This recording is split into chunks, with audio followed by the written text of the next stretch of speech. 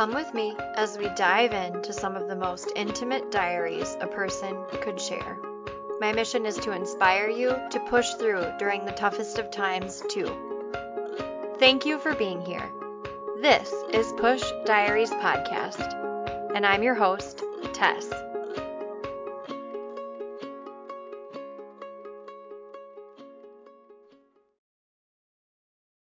Eva and Ness are on the podcast today to talk about race relations and how their lives have been affected by the color of their skin. In 2020 especially, it is important for us to open our ears, ask the tough questions, and be able to listen to people's experiences who are different than us. Many of you will recognize Manessa, otherwise known as Ness's voice in this episode. He has graciously told me about Eva and is here helping me co-host today.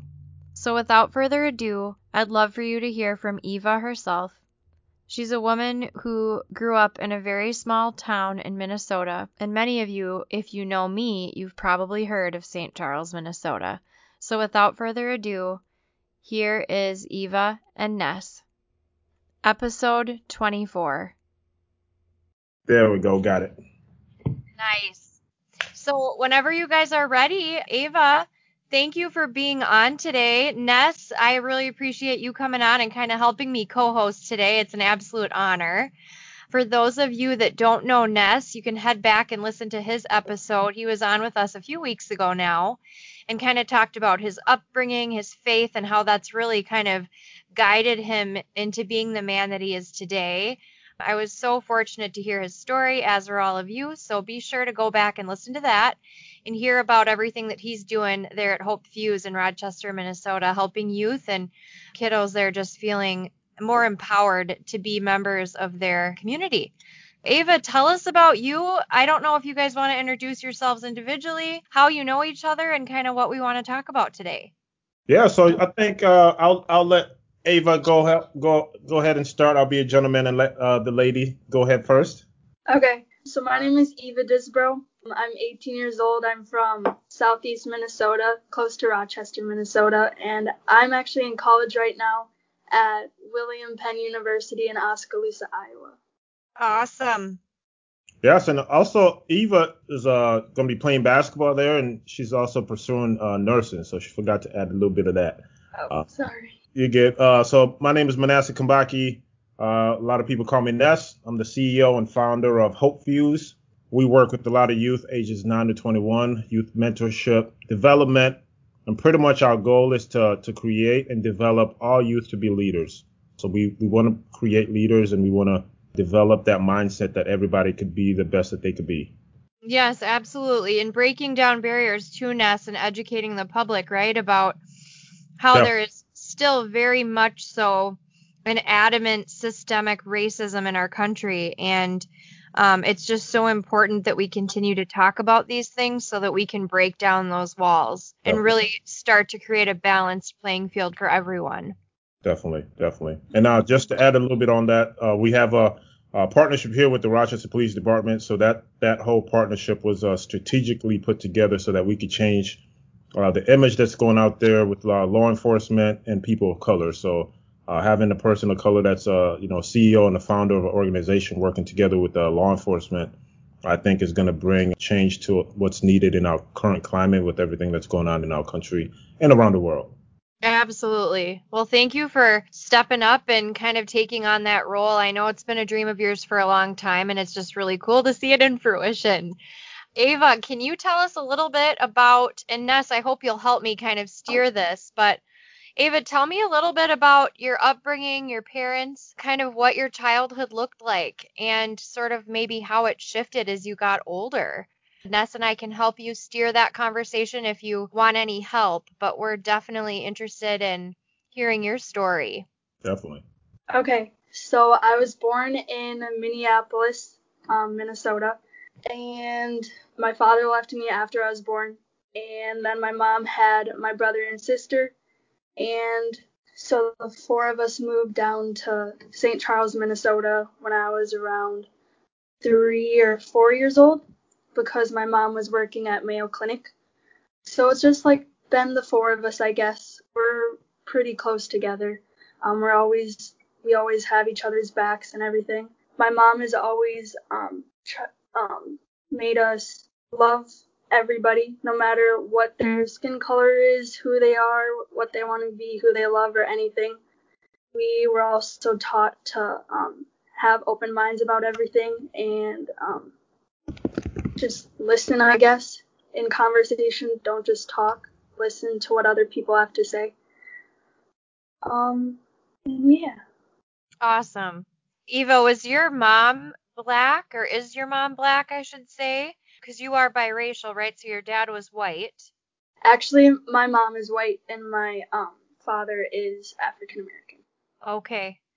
So what was that like for you as a young girl and for your siblings to have your dad leave at such a young age? Do you feel like you had an understanding of what that meant and what that entailed for your mom and you guys, or were you able to really push forward? It's been hard a few times. My mom, being a single mom for 3 teenagers, is not an easy job. She actually at one point tore both of her meniscuses and both of her knees, so she was out of a job for a while. And so like money was really tight and everything like that. Luckily, she healed pretty quickly after her 2 surgeries and found a good job that she's working at now. But it's always been a little bit different, I guess. Like everybody will talk about how they're like daddy's little girl and everything, and like I just like never had that. But I also feel like I turned out just as fine with my mom being both a mom and a dad, I guess, and her love and support for my siblings and I. Very good. Very good. Nusk, just Yeah, if you have any questions about that or. Yeah, so a little bit that I know about Ava and her family. So her brother's actually, she has a younger brother. He's actually one of our youth that I got in the program. So one of the things that we're going to be doing actually this weekend, I'm going to reach out to him and another boy, actually one of his best friends, Sam. We might go do some golfing this weekend, but just reaching out to to the kids that are in small communities when they're biracial. I kind of feel, and Eva, you could kind of correct me if I'm wrong, but it kind of feels like you're in a closed cage because you have no outlet, you have nobody to talk to, and also having a single mother, so kind of if you could tell us a little bit how that is, what is life like being not only a person of color but being a woman, person of color, growing up in a small town of St. Charles, so like what were some things that you kind of got to see, growing up and that you didn't really understand until, maybe you got to high school? Mm-hmm. So being a person of color, I'm African American, but obviously I'm lighter skin. So in my hometown at least, I never really got like discriminated against, I guess, because I was passed, like I could pass as being white, I guess. But my brother and sister, them being a darker color, they have been called the N-word a lot during school. My brother even was told to go out in the fields and pick cotton, and there was also like a threat of someone bringing a gun to school and coming at my brother too. So knowing like the privilege that I have of like having a lighter skin, I know that I'll never have to worry about things that people of color with darker skin like have to worry about. But with my privilege of having lighter skin, I want to use that for good and help people who don't have that privilege speak up and just support them with everything that I can do. Also, when I was younger, I was very naive and like uneducated about things going on in the world, like the All Lives Matter movement, Black Lives Matter movement, and everything. So I used to be All Lives Matter because I didn't understand like why does it have to be like just black people? What about white people? What about cops? What about everybody? Why doesn't everybody's life matter? But eventually I've been talking to people of color, I've been listening to their experiences and struggles in life, and it's really been eye-opening, and yeah. Yeah, and just to add a little bit, when you mentioned, your brother and sister, your younger brother and sister, they have a little bit darker complexion, where, like you said, you have a lighter complexion, so you could pass. But when you really think about it, it's actually sad that we have to say, I could pass for not being African American, but that's who you are. And also, how do you go about supporting your brother and sister, with what you just shared now, which is, it's horrific, because from my understanding, I think your brother is the only person of color that in that school besides your sister. Is that right, or is that wrong? There's one other African American senior this year, but other than that, yeah. Okay. Yeah. Eva, how many people was in your grade, and how many people were in, on average, your brother and sister's grades? Of being a person of color? No, just like your complete class. Like, was Oh. it under 40 or 80 people, or like how big was it? My class was 62 Wow. total, and then my brother and sister's class, I think, is 80.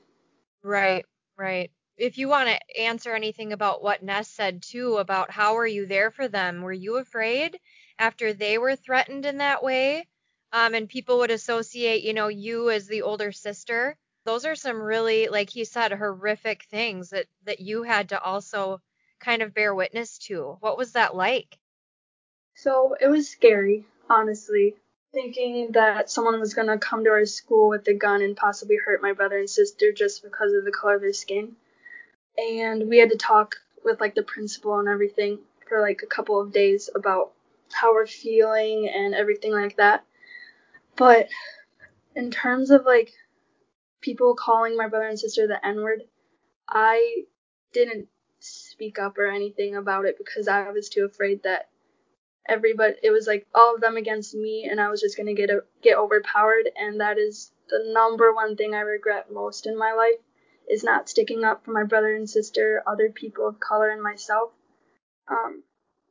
And also with that, and even like in Spanish class, like when we were learning the colors and stuff for Spanish, like the color black in Spanish is negro, but people would always say the N-word instead, and I never said anything. Or they'd, in inappropriate times, they'd say like build a wall to profe and everything, and I never stood up for myself or my teacher or anybody, and I really regret that. Yeah. I just want to say that I'm sorry that your teachers and your peers didn't stand up for you, because I think Ness and I can both say that if we had been there, whether I was white or black or he was white or black, we would stand up for that. And Eva, you as a child shouldn't have to do that, right? Like, we're all equal, and Right. it's horrible that you had to have that regret. I understand why you feel that way now looking back, but just as Ness, your teacher had told you you were never going to graduate high school, these are really awful things that never should have been spoken and Mm. never should have been let fall to the wayside and happen in front of your class. Definitely, and I could also piggyback on the Spanish situation, because we had something like that happen at my school, but I went to a predominantly, it was very diverse.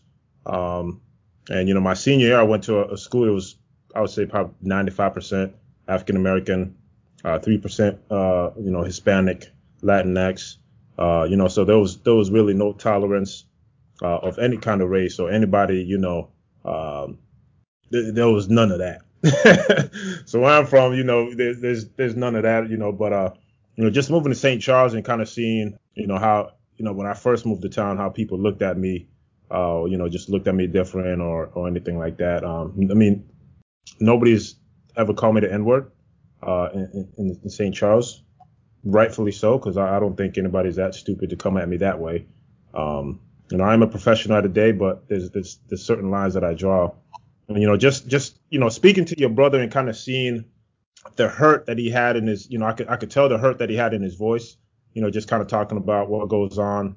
He just texted me a couple weeks ago about, doing a speech or talking to the school about the whole Black Lives Matter, and, the race that goes on in a small town, because, Like I shared this with you, Tess, where, in a small town, it feels like people are just in this tunnel vision, where they don't see anything outside of what they see in town, right? Yeah. And I like to call that, like it's kind of like an ignorance, tunnel vision, Absolutely. so Absolutely it is. yeah. So for you, to kind of realize that now at 18, I mean, that is normal. You're one, you're afraid, you don't know what's going to happen. Two, it'd be nice to kind of, talk to somebody about it. So, Tess, if I could ask this next question, who do you go talk to, or who did you guys talk to when those race relations was happening, or when we saw more black and brown people getting killed by the police? So who do you talk to at home or in your community? So I really talked to my family a lot. We'd have like conversations in the living room together about everything that's happening in the world and like what we know and like what we believe and everything. But I'd also talk to my best friend Leslie. She's Latina, and we talk about our. She talked to me about her struggles and everything in St. Charles and just like her family and like around the world and stuff. So I just talked to my family and my friends about it really. Were you ever, Eva, informed by the principal or the teachers about what actions would be carried out against the people who made these threats? Like, do you feel like, looking back now as an older woman and not just a child, that was handled in a way you would want your child to be handled and protected by the school system? So really the only predominantly time I remember ever talking about the N-word or anything in class was my 7th grade year in high school or middle school. My English teacher, we were reading a book and it had the N-word in it. And I remember it like very vividly and stuff, but he said that if anybody ever said the N-word around school or anywhere, that there would be severe consequences. But after that, none of the teachers or anything talked about the N-word or school shootings or anything about race or anything about that. Yeah. So that's very disappointing. So besides your was it your mom and brother and you all and sister in the principal's office, or who was all there for that? It was just my brother and sister. Okay. Yeah. And it was just like one or two meetings, that's it. Yeah. Was it a rumor, or like, I know it happened, but like did you know, and did your siblings know who made that threat? I don't remember who made it, but what I remember is someone taking a picture of a gun, like a student. Oh my He gosh. he just bought a gun. I don't remember what kind it was, but he said that he was gonna like go to the school with it and some other stuff, and he posted it on his story, on his private story, and my brother saw it, and so he told my mom, and then the principal got involved. Yeah. But he was never suspended, like, as far as you know. Nope. Yeah, that's ridiculous. That is absolutely ridiculous. I'm gonna drink my water to that. Yep, you're gonna cool off, huh, Ness? Yeah. Oh my gosh. When I spoke with Ness on his episode, Eva, I remember telling him at one point, with the racism in this country that stems back, hundreds of years, and the treatment still today, I said, I don't know how it doesn't just infuriate you to the point of violence, because just hearing about it as a white woman, now with the disability, it's infuriating that you guys have had these experiences. And, Ness and I know you, Ava, and Ness, I know you well, and I know that this treatment is so absolutely astounding and horrific, like you said. And why should it be so normalized that white young men think it's okay to post pictures of guns and make threats? It's just not okay. And I wish I knew more of how to educate the people in these communities to not act like this. And it's astounding that, then these young men, right, grow up and become cops. And carry out horrible actions like what happened to Breonna Taylor or George Floyd. Mhm. This is why the work you're doing, Ness, is so important. And Eva, even you being a nurse, I mean, you're caring for people at the very basis of who we are, right? Like, Mhm. it doesn't matter what color your skin is, you're still going to administer them healing and care in a hospital. And those are the things that, we've got to focus on. But at the same time, Ness, I know you can speak with this with the community involvement you're doing now. Hmm. How do we, I don't know, it's astounding to me, and it makes me so sad that you had to experience that, and especially your siblings, were really targeted. Yeah, Mhm. so all this really starts at home, right? So Yeah. you could educate, you could talk about scenarios and stuff like this, but all this, kids learning how to hate or kids learning how to say the N word or anything like that, it's all starts at home. Whether you don't have a father there for you, this is white, black, whatever, humans. You could teach somebody how to love, you could teach somebody how to hate. But what happens is this country is built on, black and brown people. We've been fighting for 400 years, and then now that we finally have had enough, and this younger generation, your generation is speaking up, and now it makes people uneasy because it's just like, well, yeah, we know that it's there, but we just don't want to talk about it. Well, you Yeah, haven't talked about it for 400 years, so it's time to talk about it now, whether you like it or absolutely. that conversation needs to happen. So what I would tell parents and what I would tell schools is, yes, people need to be held accountable for their actions because as a black person, also being a man in this country, a black male in this country, it's 20 times harder than it'll be if my skin was white. Uh, Yes. so for my little advice that I would have for Ava, and if I'm saying if I'm saying your name wrong, please correct me. Eva, right? I was Eva. saying it wrong too. Eva, It's Eva, okay. It's okay. no. No, So it's not okay. it's We not want to okay. say, no, yeah. So like for me, a lot of people couldn't pronounce my name, so then I was just like, oh, it's whatever. But again, it's not okay because that's what they did to the slaves. They Yeah. gave you a name and you're supposed to live with it. So when people say your name wrong, please correct them and let them know what your given name actually is. So Yeah. sometimes, like if I go to meetings, people are like, oh, yeah, do you prefer Ness or, my first name? I'm like, well, you're going to call me my first name because that's who I am. You Yeah. know. So the little advice that I wanted to give you was being a person of color comes with a lot of heartache, but at the end of the day, it's going to make you a much stronger person because when they poke at the bear, they're looking for a certain reaction, and when they don't get that reaction, they feel depleted, right? So if you always be the better person, it's always going to turn you out to be better in life, and you don't have to walk around carrying all this hate because once you do that, then you get labeled as, oh, she's just an angry black person, right? We can't live life being angry at stupidity when people Yes. are choosing to pick what they want to choose. So if you stand up, educated, bright, outgoing, and just being yourself, that's the reason why a lot of people are uncomfortable because, and I tell this with everybody when I'm meeting with, leaders or CEOs of other companies. It's like if people of color or if Hispanics or anybody would finally realize and say, you know what? The pay that we get in now is not equal to what we are valued at. So we're going to take a strike.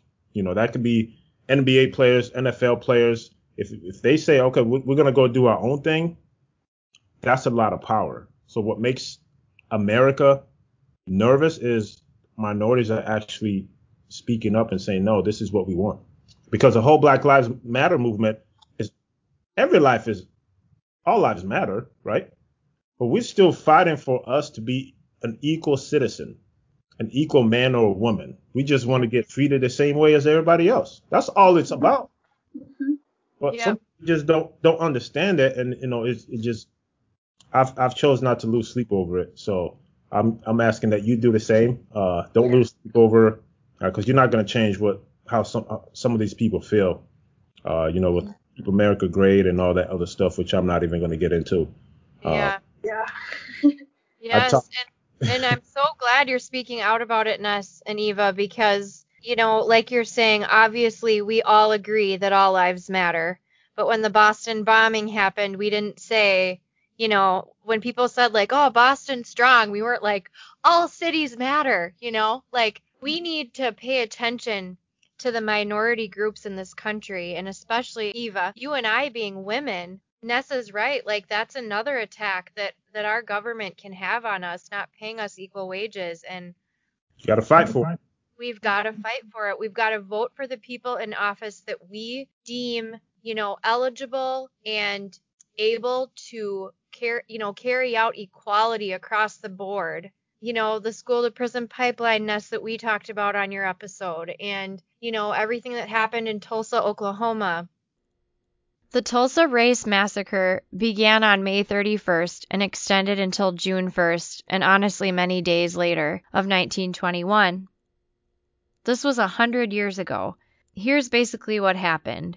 A young man by the name of Dick Rowland was a black shoe shiner and was accused of assaulting a 17-year-old white elevator operator named Sarah Page. He was taken into custody, and after the arrest, rumors had spread throughout the town that Dick was going to be lynched. Upon hearing these reports, a mob of hundreds of white men gathered around the jail where Dick Rowland was being kept, and a group of 75 black men arrived at the jail intending to help ensure that Dick Rowland would not be lynched. The sheriff persuaded the group of black men to leave the jail, assuring them that he had the situation under control. As the group of black men were leaving the premises, complying with the sheriff's request, a member of the mob of white men allegedly attempted to disarm one of the black men. A shot was fired, and then, according to the reports of the sheriff, all hell broke loose. As news of these deaths spread throughout the city, mob violence exploded. White rioters rampaged through the black neighborhood that night and morning, killing men and burning and looting stores and homes. And only around noon the next day did the Oklahoma National Guard troops impose martial law. About 10,000 black people were left homeless, and property damage amounted to more than $1.5 million in real estate and $750,000 in personal property, which today is equivalent to $32.25 million. Their property was never recovered, nor were they compensated for it. Many survivors left Tulsa, while black and white residents who stayed in the city kept silent about the terror, violence, and resulting losses for decades. In 1996, 75 years later after the massacre, a bipartisan group in the state legislature authorized formation of the Oklahoma Commission to study the Tulsa race riot of 1921. Members were appointed to investigate events, interview for survivors, hear testimony from the public, and prepare a report of events. There was an effort toward public education about these events through the process, and the commission's final report was published in 2001, had said that the city had conspired with a mob of white citizens against the black citizens. It recommended a program of reparations to survivors and their descendants for everything they had witnessed and the violence they were given. The state passed legislation to establish some scholarships for survivors' descendants, encourage economic development of Greenwood, and develop a memorial park to the massacre victims in Tulsa. The park was dedicated in 2010, and in 2020, the massacre became a part of the Oklahoma school curriculum. The last male survivor of the Tulsa Race Massacre was R&B and jazz saxophonist Hall Singer, who died on August 18, 2020, at the age of 100. Generational trauma. This is a real issue. And, you know, people can hear the stories about your siblings getting threatened and say, oh, that just happened, you know, one stupid kid.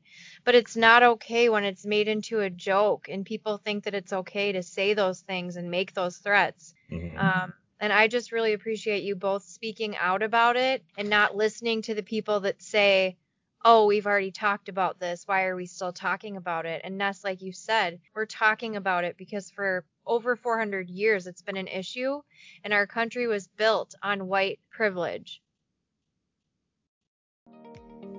Hey there, I'm a born Minnesotan, now Michigan girl whose life was thrown into an ineffable state of uncertainty in 2014. I was 24 years old and diagnosed with a rare deadly tumor. Superhuman doctors at the Mayo Clinic of Rochester, Minnesota saved my life by cutting me in half, then putting me back together again with my leg bone. We decided to put me in a cauldron full of chemotherapy drugs for nearly a year in hopes of killing the mutated cells, while my incisions in my skin from 3 days of surgery took 7 months to heal. It was so tough, but I'm so glad I'm here with you all on the other side. My fiance Tyler and I have started creating bonus content for our Patreon supporters. Patreon gives creators the tools needed to acquire, manage, and energize their paying patrons. Having to ask people for money is difficult, and your support of this show is greatly appreciated. Thank you for sharing in my dream, and be sure to check out the bonus content online at patreon.com/Push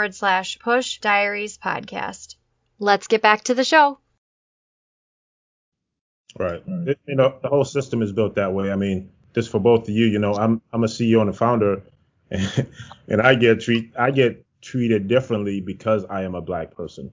But then I also get treated differently when they look at my credentials and my education and my skill set and what I bring to the table. So, my goal, and I share this with my father, is my goal is to make those people that don't want me at the table, my goal is to make you uncomfortable. That's my goal, because you're not going to push me around, right? Because I got an education. I bleed red just like you do. I go to sleep just like you do. I do everything like you do. So why should I get treated differently just because my skin looks a little darker than yours? Right. I also had another question for Eva. I know it looks like you got some notes there, but I wanted to ask, how is the climate at school? Because I know you're in Iowa. You're probably surrounded by a bunch of corn. Yeah. How is it? How is the environment, or like on campus, or the community that you're in? So the campus is actually, I love it here, honestly. It's the most diverse school in Iowa, so it's like, Oh. Yeah, it's a very big step from where I came from, small town Minnesota. And because they get a lot of people from down south. In one of my classes, I have students from London, Puerto Rico, Haiti, and then all over the United States, like Washington, Florida, California, New York. So pretty much everywhere. And one of the reason why I picked William Penn too is because of the diversity, because I wanted to meet new people and just be around new people that aren't like from my small town, all Caucasian, St. Charles and stuff. So I really like it here. Everybody, pretty much everybody has a Black Lives Matter t-shirt or mask or something. We've talked about as a team about kneeling during the anthem and stuff like that. But it is Iowa still, and so the community, there's still like Trump supporters and other people like that. But here, I think that we together are strong. That's like the motto here, like together we're strong and stuff. So. Yeah, and they should, because I know they get a lot of. I had a friend that went there. She played basketball, and I know that they have a lot of, like you said, a lot of people from all over the nation, which is good. So, yeah, I love it. Yeah. Do you have any other experiences, Eva, on your notes that you want to share with us about St. Charles, or experiences you guys have had as a family when you're out to eat or out shopping or traveling? I mean, anything you want to share about your siblings, about their experiences. Would love to hear it. So I've been posting a lot on like Instagram and Facebook about like the Black Lives Matter movement and politics and stuff. And so I've gotten a lot of comments from like even my like the other side of my family, like disagreeing with me about some things, which is fine about some things, not everything. But like, so I've had a lot of discussions with other people. So I posted, I think, a month or two ago on Instagram, and one of my old classmates that I graduated with told me that there wasn't racism in our own town, and like everything that I know, And like after everything I've already said on this podcast, like he still didn't think that there wasn't any racism in our town. And then he went on saying that people have been racist to him and like talking about like reverse racism and stuff. And I told him straight up that like I don't believe in like reverse racism because white people haven't been oppressed for the color of their skin. They might have been oppressed for like their religion or things like that, but never for being white. And then I ended up just telling him to talk to other people of color and just try to understand and relate to their circumstances, because that will allow him to grow and have equality for all. Absolutely. Well, good for you for speaking up and not being afraid to say what's on your mind about that, because that's not easy to do, especially when, you're confronted like that. But it's really, really cool, Eva, to hear that you're doing that and that you're making a stand right on your page. Mm-hmm. Definitely, and I see a lot of postings from Eva, and I know you're very passionate about it, which is you have to speak up, you have to stand for what you believe in. You're gonna have people that disagree with you, but it's okay to disagree. It's okay to disagree, just to have a healthy conversation. I think people just need to learn. Yeah. I feel like people just don't listen either, though, too. Like, they'll just, like, be quick to, like, talk, and they won't, like, actually try to, like, hear and listen to what you have to say, which is hard to, like, have a conversation with. It really is. Yeah, Ness, how's your experience been with that, with your white friends and family? Have you had any issues with that this year, it being a political year and social issues kind of running rampant more than it's felt in the past? How have you put questions and answers back on track with reality with people that just have no idea? Yeah, so for me, being a business owner, I have to be very, very careful what I do, what I say. But, just coming across people that, will post things where I have to just keep scrolling because if the more I read, the more I get frustrated. But, just having a conversation. I had a gentleman the other day where, he's a professional. So he posted something on there and I just sent him an inbox. I said, hey, what you're posting is actually not true at all. It's really not about the flag. That's a lot of people don't understand that. Military. I have close friends that are in the military. I was in the process of being a commissioned officer in the Navy. Love my country, but at the end of the day, we've also had black people or African Americans that fought in the military, right? So it's not all about what is portrayed in our culture, where to be a hero, it's either a white male. You never see a white female or a person of color that's portrayed as a hero or anything like that. So for me, just having these conversations and actually just being honest with people and just educating them, telling them my experience, because what happens is a lot of people just say, well, you're different. How am I different? At the end of the day, I go to bed and I'm black. I wake up in the morning and I'm black. So am I different because I haven't been arrested? Am I different because I carry myself in a certain way? What makes me different from what is what's upsetting a lot of people? And then I got some feedback of, well, you don't, you're respectful and you're this, or, you've never done drugs. And yeah, I've never done drugs because I had somebody that put me on the right path. Right. I mean, for example, the Kenosha shooting that happened, and a lot of people were up in arms about that. It's just like, I could go into detail about that. But again, it's just all about educating people and kind of talking about your own experience, because I've been harassed by the police officers for no reason. I've been by a police officer when I was in 10th grade if I was causing trouble when I was going to a football game. How am I causing trouble and I'm walking to a football game, sir? Yeah. So it's just differently. When I was in Winona, I got harassed by the police there. And Rochester, same thing, so it's just hard. It's just hard. And it's all about the conversation over and over and over. And one example, I'll leave it at this, but I had one gentleman complaining, they got a DUI, and so forth. He keeps his hair a little longer, long beard. and so forth. So he was complaining about, well, why do I have to go to the judge and why do I have to cut my hair and, just to get fair treatment and so forth. So, the first hour I kind of let it go by. I didn't say anything. And then somebody brought it up again at dinner. I was like, well, I'm not going to shave my beard. I'm not going to shave my hair. They're going to have to just look at me and give me the same sentence. And somebody was like, well, the way you present yourself, the way you look, you're going to get judged differently. He was like, well, I'm not going to do that. And I said, well, it must be nice for you to have an option to go and cut your hair and get, to look different so that people could treat you differently. Yeah. I go and take off the skin color. I can't take off my skin and go back out and be like, okay, I'm back.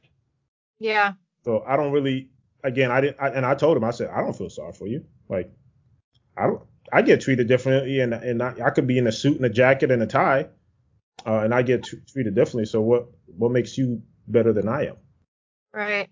So I think, yeah, I'm going off on a tangent here, but No, I think that was a really good, that was a really good example because you can't just chameleon yourself into being white or brown. Like, you're a black man. And again, people have so many prejudices. And if they just only knew the challenges that the black community, the African American community in our country have from a young age and their grandparents, they would understand why these conversations are so important to have. Right. And I think it's like you said, it's very important to have, and it's much needed. But I also get a little frustrated. So last weekend I was in South Dakota, and headed back, just crossed the Minnesota border there. So we stopped, and it was Jackson, Minnesota. So we stopped at a gas station, went in there to use the bathroom. There's a 10-year-old kid walking out. He got a red hat on and a red face mask. So I said, all I had to do is just shake my head. It's just like, that's where it all starts. It's from, what grandma, grandpa, or what mom and dad, or whoever it is, uncle is teaching a young kid.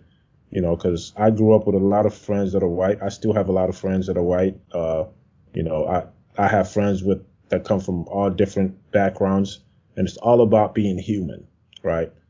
Treat others like you would like to be treated. That's what my father said. That's what my grandma said. And that's what I'm going to teach my son. And that, that's something that we teach at our program is, with our 6 core values, one of them is respect, dignity, honesty, and humility. So just if we could teach that to everybody, the world would be a better place. Absolutely. Yeah. And it's sad that we have to teach adults, isn't it? Yeah.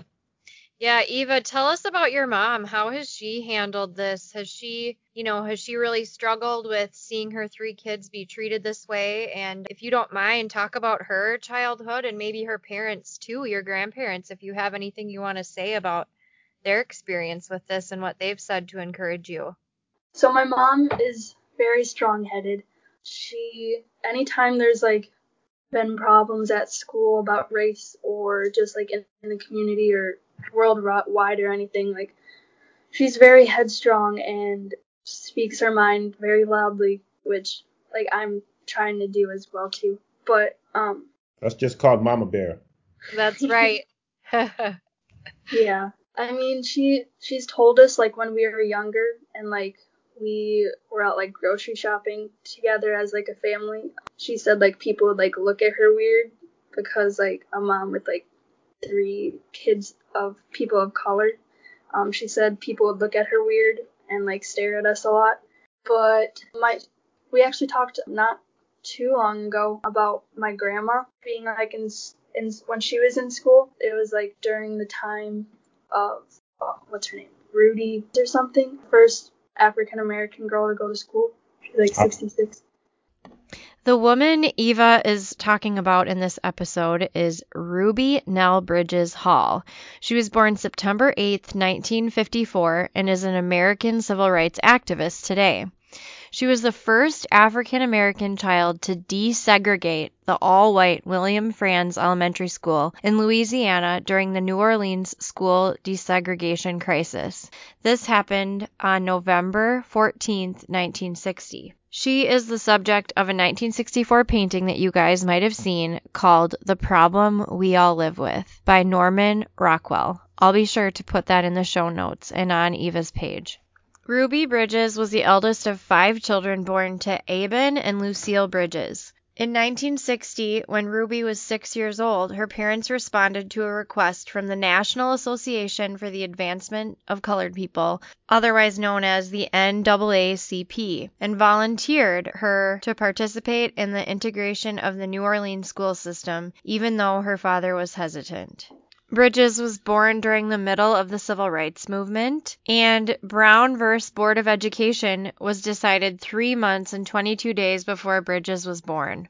The court ruling declared the process of separating schools for black children and white children unconstitutional. Though the Brown v. Board of Education decision was finalized in 1954, Southern states were extremely resistant to the decision that they must integrate.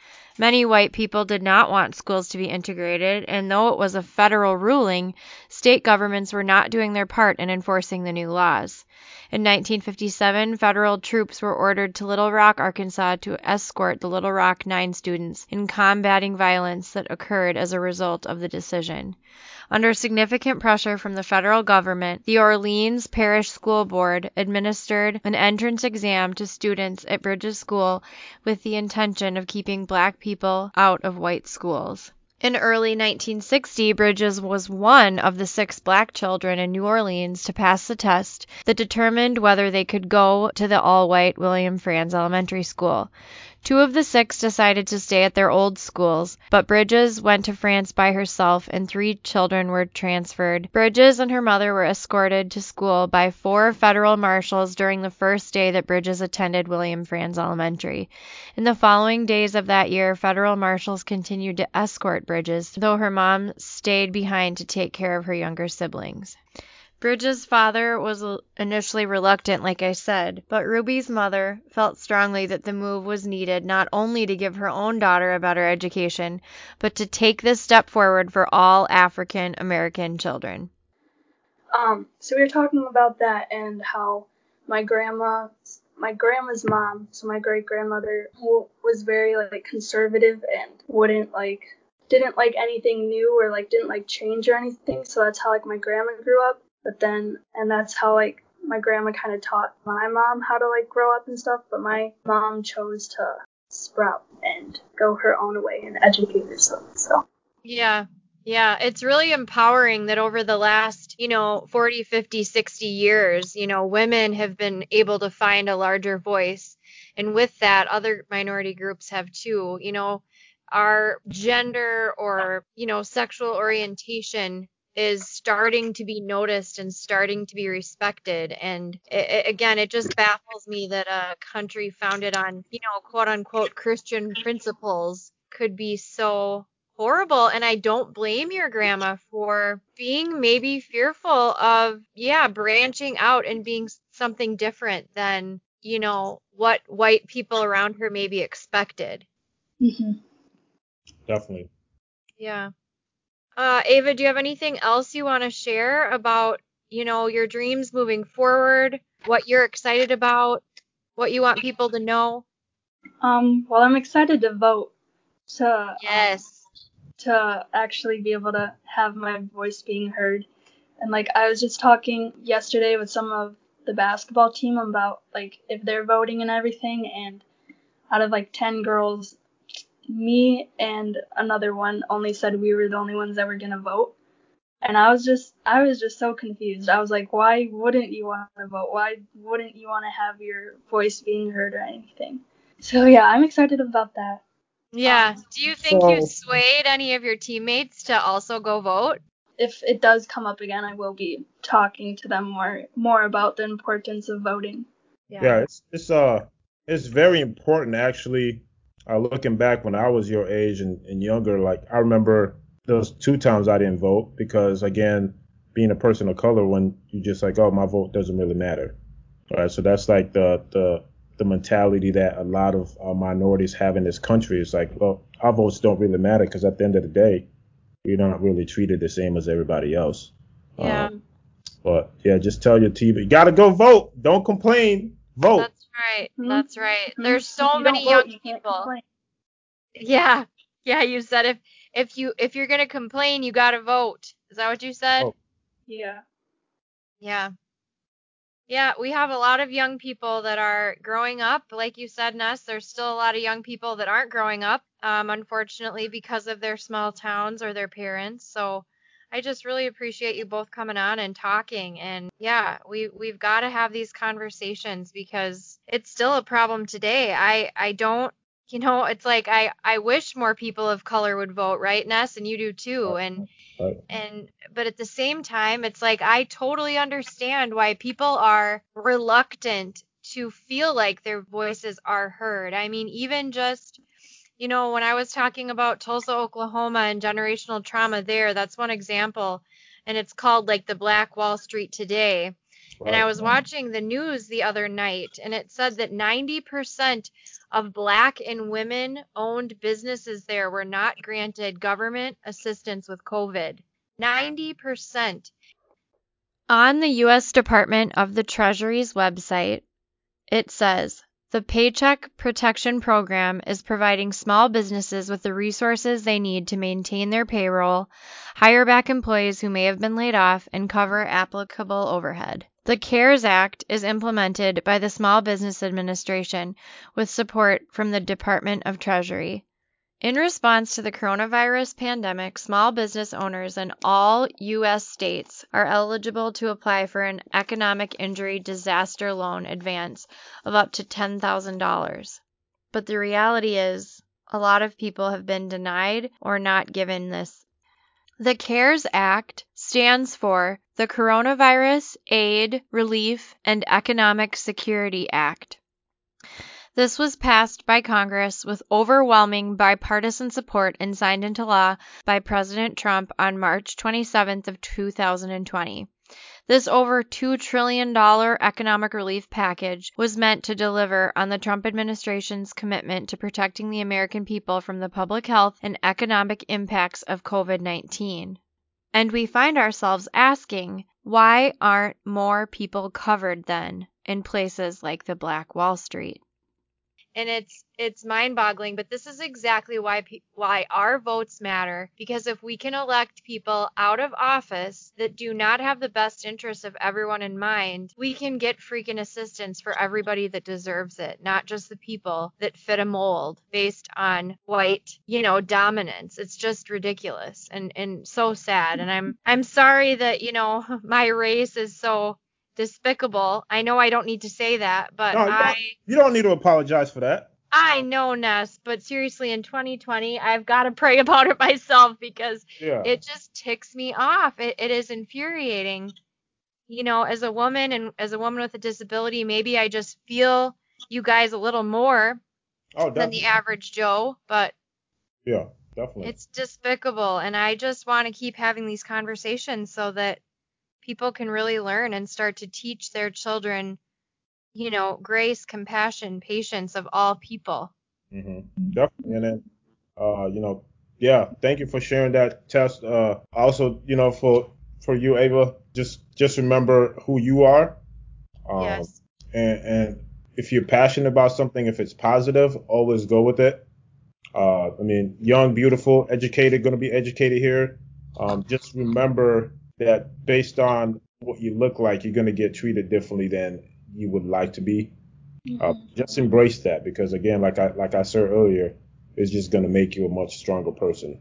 Definitely, it's definitely made me a stronger person. And listen, I love my skin. Yeah, I do too. I Yeah. think you're both beautiful, and I'm glad neither of us can change colors with the snap of a finger. I said I don't have to go tanning or anything like that, so I love Yeah, me. see, that is good. The social culture of our country, I mean, tanning is just dumb anyways, right? Like, yeah, let's all go get skin cancer. That sounds like a real party, but for some reason, skin color can be so like sexualized and you know what I'm saying. It's just kind of disgusting that we are so superficial in some ways. Hmm. And with the ignorance that kind of unfortunately sometimes further divides us and kind of infiltrates that drive for people to compare and say I'm better than you because of this, or I'm better than you because you went through that. Really, your skin color and your heritage and your ancestry is something you both should be so proud of. And I'm so happy that you guys are here in America and you're my friends, and I will continue to advocate for your rights. I just so much appreciate you both being on. Definitely. And then if there's anything that you need, I have connections here at Mayo Clinic. I'm actually going to be meeting with a doctor next week. She's actually located in Eau Claire. So we're going to have a partnership with Mayo Clinic and more than one department. So one of my focuses the nursing department, and also for students that are in high school and college. If you when you come back home and you just want to go shadow or maybe just have an informative interview with the nurse or a physician or anything that you're interested in as a career, what I could do is I could connect you with somebody just to have that resource and kind of see and kind of learn more about it. That'd be awesome. Yeah, very, very neat. Ness, thank you again for everything you're doing for the community and beyond. I think the really beautiful thing about it is, we talk about some young men not having fathers, and, I know you're not their father, but you are a person that they aren't used to seeing as an adult, a successful man of color who has compassion and drive and determination, and they can be that too. I think it's just really empowering. You inspire me, and I don't look anything like you, so thank you guys both for standing your ground, and Eva being such a good big sister and a strong advocate for your young siblings. I mean, this is the change that we can do from kind of the ground up. Yes, and then your younger brother actually just said hi to tell you hi, and he wants me to send him a link to this podcast. Heck yeah. So, well, this is awesome, Okay. guys. Thank you so much. And if you guys know of anyone else who wants to talk about their experience with this, please send them my way. Ness, you too. And it's really been great talking to you guys both. I wish you well, Eva, and I'm excited for you with your schooling. It sounds like it's going to be a lot of fun. definitely. Thank you. Keep me posted. I'll probably come check out a basketball game or two. Okay, I will. Definitely. Well, thank you both, ladies. All right. You Thank guys you. too. Have a great day, and we'll talk to you soon. All right. Bye. Okay, bye. Bye. This has been Push Diaries Podcast. Please visit our website at pushdiariespodcast.com to see our mission and learn more about the guests. This is your podcast too. I want to hear your stories. Email me at pushdiariespodcast@gmail.com and consider supporting the show by going to patreon.com/pushdiariespodcast. Thank you for listening. Thank you so much for being here. I know I haven't mentioned this much on the podcast yet, but your support on this show means a lot. If you have time, please head to Instagram and Facebook and follow me on social media. Every share that you give a friend and family is greatly appreciated, and I am honored to be able to bring inspiring stories to all of you so that we feel less alone in such a crazy time. The beautiful thing about these episodes and this podcast is it can be listened to at any time, as anyone will be able to find connections to it in ways that they can be inspired. I want to hear your stories. Email me at pushdiariespodcast@gmail.com to submit an idea for the show. Your stories matter.